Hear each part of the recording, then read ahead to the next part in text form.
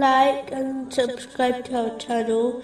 Leave your questions and feedback in the comments section. Enjoy the video. Continuing from the last podcast, which was discussing some of the wisdoms behind tests and difficulties indicated in chapter 27, verse 47. Rather, you are a people being tested.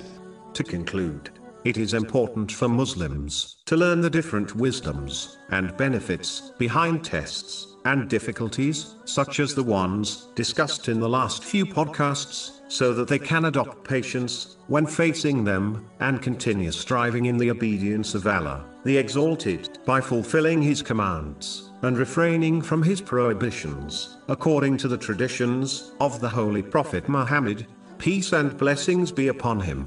These tests, and a person's response to them, separates the obedient Muslims from everyone else, which has been indicated in chapter 3, verse 142. Or do you think that you will enter paradise, while Allah has not yet made evident those of you who fight in His cause, and made evident those who are steadfast?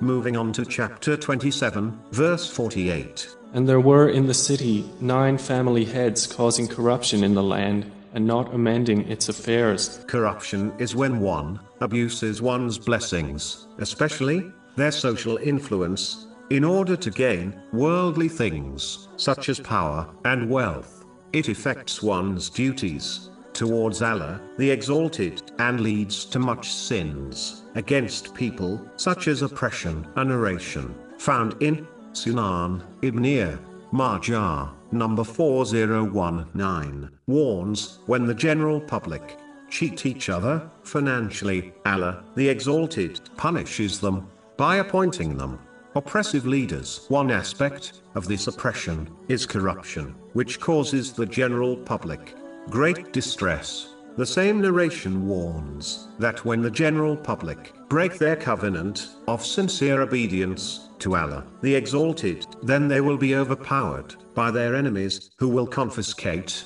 their wealth and property from them. Again, this is an aspect of corruption, where people of influence, such as government officials, freely take the belongings of others, without any fear of the consequences. When the general public becomes corrupt, then their leaders and other people in influential social positions are inspired to act in the same way, believing that this behavior is accepted by the general public. This leads to corruption on a national level. But if the general public obeyed Allah, the Exalted, and avoided mistreating others through corruption, then their leaders and those in an influential social position would not dare act in a corrupt way, full well knowing the general public would not stand for it.